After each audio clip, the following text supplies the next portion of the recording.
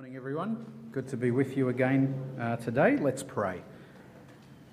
Our Heavenly Father, we thank you once again for your word. We thank you for your many blessings to us, and we pray, Father, that you would bless us with understanding and obedience. We pray as we look at your word from John, in Jesus' name. Amen. If you've still got John open there, please just flick back a few pages to John chapter 1.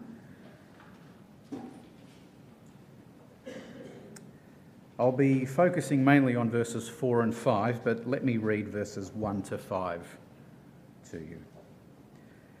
In the beginning was the Word, and the Word was with God, and the Word was God. He was with God in the beginning. Through him all things were made. Without him nothing was made that has been made. In him was life, and that life was the light of all mankind. The light shines in the darkness, and the darkness has not overcome it. In 1869, a Swiss physicist and biologist by the name of Johannes Friedrich Miescher was working on white blood cells in a lab at the University of Tübingen in Germany. And he managed to isolate a molecule that he called nuclein. Now, this was a major discovery. And over the next century, various scientists furthered our knowledge and understanding of this so-called, what they termed, nucleic acid. And then in 1953, two scientists at Cambridge University, James Watson and Francis Crick, announced that they had discovered the double helix structure of this nucleic acid. And they also figured out how this so-called DNA conveyed genetic information that was passed from parents to their children. And now more and more work was done on DNA, and our understanding of how DNA works progressed through the decades. And then in 1990, the Human Genome Project was launched. You may have heard of it. Now, the goal of the Human Genome Project was to map everything that made up the totality of all human DNA. It was a massive project. It took them 13 years to finish it. It was finished in April 2013. And at that point, scientists announced, finally, we have understood DNA. We've understood what it means through DNA to be human, to have a particular shape, texture, and operative function to the combination of carbon and oxygen that we are all made up of, and how we are animated by electrical impulses that make us these living physical beings. They said, we've got there. We've understood life. Now, as wonderful and magnificent a discovery as that is, and thank God for the advances that we have through scientific research like this, as much as this Human Genome Project can do in telling us about the nature of life and who we are, it still can't tell us about the ultimate source and meaning of life. You see, if we were all just simply the sum of our DNA parts, then the Human Genome Project's all we need. But we're a lot more than just the sum of our physical parts. We're much more than just our DNA. And that means that life is actually even more complex and even bigger than what scientists can tell us, even through the knowledge that we have in DNA. It brings us back to what we were looking at last week with the Word, the Logos, that John introduces us to.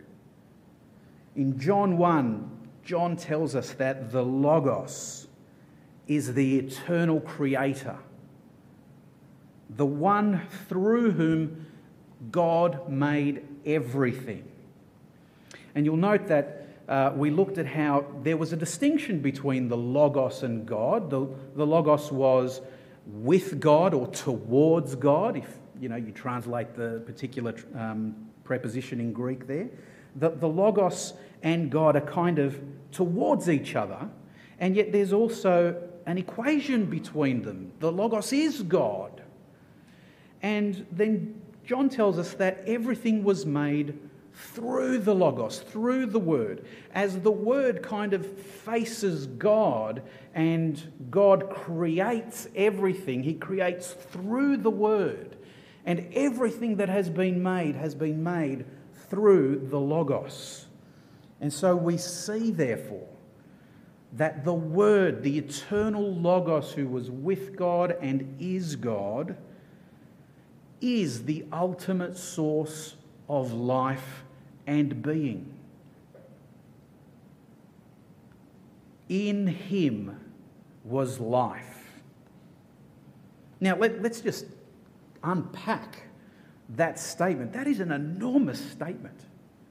The Logos is the eternal creator, but in Him, in the Logos, whom we know ultimately is the Lord Jesus Christ Himself, in Him was life. In the garden, in Genesis chapter 2, life was given to the man that God created. God fashioned the man out of the mud or the dust of the earth and then breathed the breath of life into his nostrils, and suddenly he became a living being. Life was given to him. He didn't have life in and of himself. It was given to him, and the only way that he could sustain life was by having access to the tree of life. And of course, as we know, when the man and the woman disobey God, that access was taken away. And the man and the woman were banished away from the tree of life, this source of life. And in that day, they died. Or they began to die as they were cut off from this source of life. When Moses addresses the people of Israel in the plains of Moab, just as this new generation of Israel is about to go in and take possession of the promised land, Moses gives them the law of God, and says to them, this is what you need to live life in the land. These laws, these customs, these norms and standards and regulations, they are going to bring you life. Now, what was Moses talking about there? Moses was not saying, by following these commands, you will gain eternal life. Moses was saying that here is a way that you can live viably in the promised land that God is giving you. You will live long in this land if you obey these laws. In these laws, life in the land was to be found. And so at the end of Deuteronomy, Moses urges Israel, choose life. Don't choose death. God wants what's best for you, and these laws, these good, righteous, just laws are there for you to live by as you live in the land. Now, we know that Israel failed to obey those laws and customs, and they ultimately paid the price as they were ejected from the land, just as the man and the woman were ejected from the garden. But of course, every Israelite, even those that managed in some way to obey the law in some measure, died. Still, they didn't have that ultimate source of life. Here in John 1, we find the ultimate source of life. As John tells us, in the Logos, in Jesus Christ, life is found. See, John's just told us that the Logos is the ultimate source of life and being. It's not our DNA. It's not anything that science can put under a microscope or examine in some kind of research paper. Life comes from the Logos. The very life that we live and breathe here and now is the blessing, the gift of the Lord Jesus Christ himself, who formed every single one of us in all our minute detail. That's where life is found. But John is not just simply saying that the Logos is the source of life. He's not just the origin of life from which we then move on to something else as we continue to live our life. No, he's saying that our very ongoing life and our ultimate destiny must be found in him, because he is the source of life. You see, just as the man disobeyed God and was cut off from the tree of life, just as Israel disobeyed the law and they were cut off from the land in which they were meant to live, John is saying that if we cut ourselves off from the Logos, from the Lord Jesus Christ, we are disconnecting ourselves not just from a garden, not just from a land, but the very source of all life and being. What an unbelievable disaster to cut yourself off from the Lord Jesus Christ. Next week, as we go on mission, we are encountering people who have disconnected themselves from the ultimate source of life, from the Lord Jesus Christ. And we need to point the way back to the Lord Jesus, the ultimate source of life. In him was life. It's not just simply saying as well that Jesus is our spiritual guru, that Jesus is somehow just that kind of life coach for negotiating all the various things in life. He certainly does that, not in a kind of Anthony Robbins kind of way, but in a way that connects you back to the ultimate source of life, to God himself, so that we can learn how to live in a way that God always intended us to live, and so that we can also then participate in his eternal life. Have you ever had this happen to you? You're working away at your laptop, just in the middle of typing something, and then all of a sudden, blank screen. And you go, I've run out of battery. Happened to you? Yep. Isn't that annoying when it happens? Well, that's kind of like what happens when we disconnect ourselves from the Lord Jesus.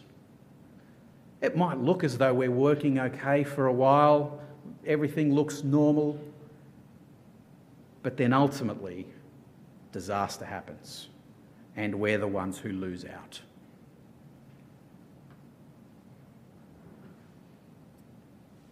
John also says that the Logos was light, the light of the world, the light of mankind. Now, light. We need light. We cannot exist without light. Now, scientists will tell you this. We need light. If there is no sun, there actually is no life here on earth, etc., etc. We need light. And we really struggle when we don't have it. You know, the most plain obvious example is when the light's out and it's really dark, we fumble our way around and we end up hurting ourselves. We can't find our way. Now, once again, John, in saying that Jesus, the Word, the Logos, is the light of mankind, is not just simply saying that Jesus is our spiritual light, although he is that. Jesus is our light in a far greater way, however. Notice what John says, that the light has shone in the darkness, but the darkness has not overcome it or not understood it, or as some people would like to translate it, the darkness has not mastered it. The implication that John puts before us is that there is darkness around, and that is in a sense our default state. We are contingent beings. We don't have life in and of ourselves.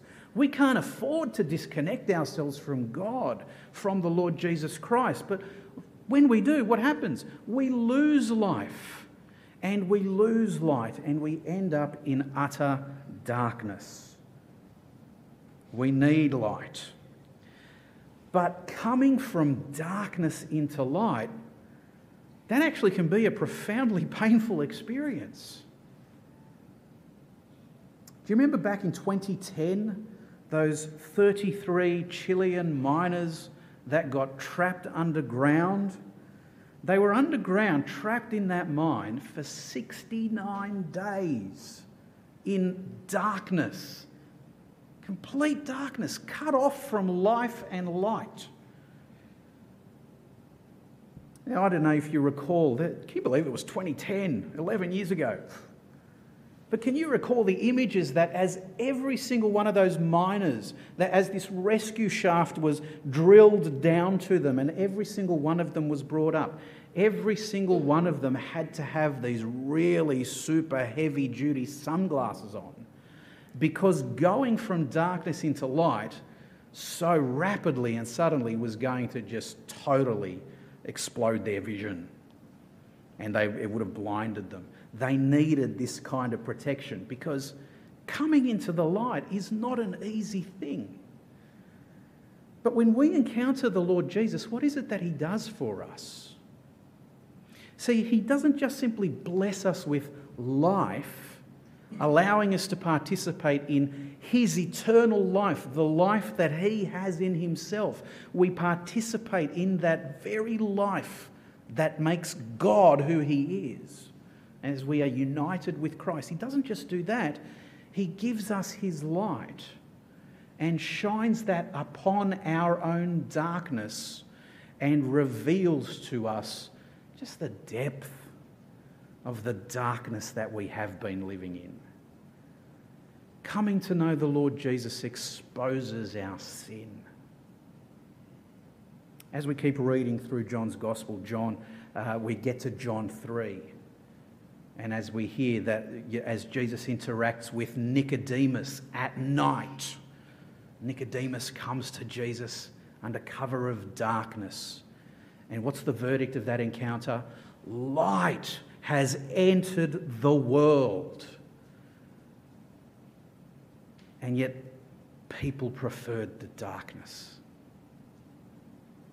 It is such a terrible indictment on ourselves as human beings, that when God offers us his life and his light for our own benefit, it is a great blessing to have our sin exposed, named for what it is, to then be invited still through the forgiveness that we have in the Lord Jesus to participate in God's eternal life. What a great blessing it is. Brothers, we have the chance next week to invite people into this light. People won't want to come into the light. They will love the darkness, but please, let's do our best to bring them in from the darkness into the kingdom of the Son whom the Father loves, where there is light. Coming to Jesus can be a very disconcerting experience. And it's why I think it takes so many times hearing the gospel for people to finally realise that they need to come into the light to the Lord Jesus. Because it's not fun having your sin exposed. We see back in the garden as God exposes the sin of the man and the woman and their complete and utter shame at that moment. But ultimately it is for our good. We have been given not just access to a tree. We have been given not laws by which we can live in this country. We have been given the path to eternal life the path to wisdom of living rightly in this world the way God intended us to live. And we need to hold each other accountable in this. It's why, as brothers, we live with each other and urge each other, particularly being accountable for each other's sinfulness. Part of living in the light is living honestly with ourselves and our own sin. It's why confessing our sin to our God is so important. We do it every time that we meet here in chapel, and it is so important as living in the light of the Lord Jesus himself. Jesus is life and Jesus is light. The darkness has not overcome it. The good thing with light is that darkness just simply cannot overcome it. When you turn the light on, the light instantly dispels the darkness. There is no darkness switch. You can't turn the darkness on. You can just turn the light out. The light overpowers the darkness. Friends, next time you turn the light on or turn it off, be reminded of the light that the Lord Jesus Christ gives us. Next time you plug that power charger into your laptop, or you forget to and you realise a little too late, remember what it's like to share in the life, the eternal life that we have in the Lord Jesus. The Logos is our life and our light. Let's pray. Our Heavenly Father, we thank you for giving us life through your Son. We thank you for the life that you have granted us at our birth. We thank you for the life that you have granted us at our second birth. We pray, Lord, that you will continue to expose our sin as we live in the light of the Lord Jesus Christ. And we pray, Lord, that you will compel us with the love of the Lord Jesus himself to shine his light in this dark world. In Jesus' name we pray. Amen.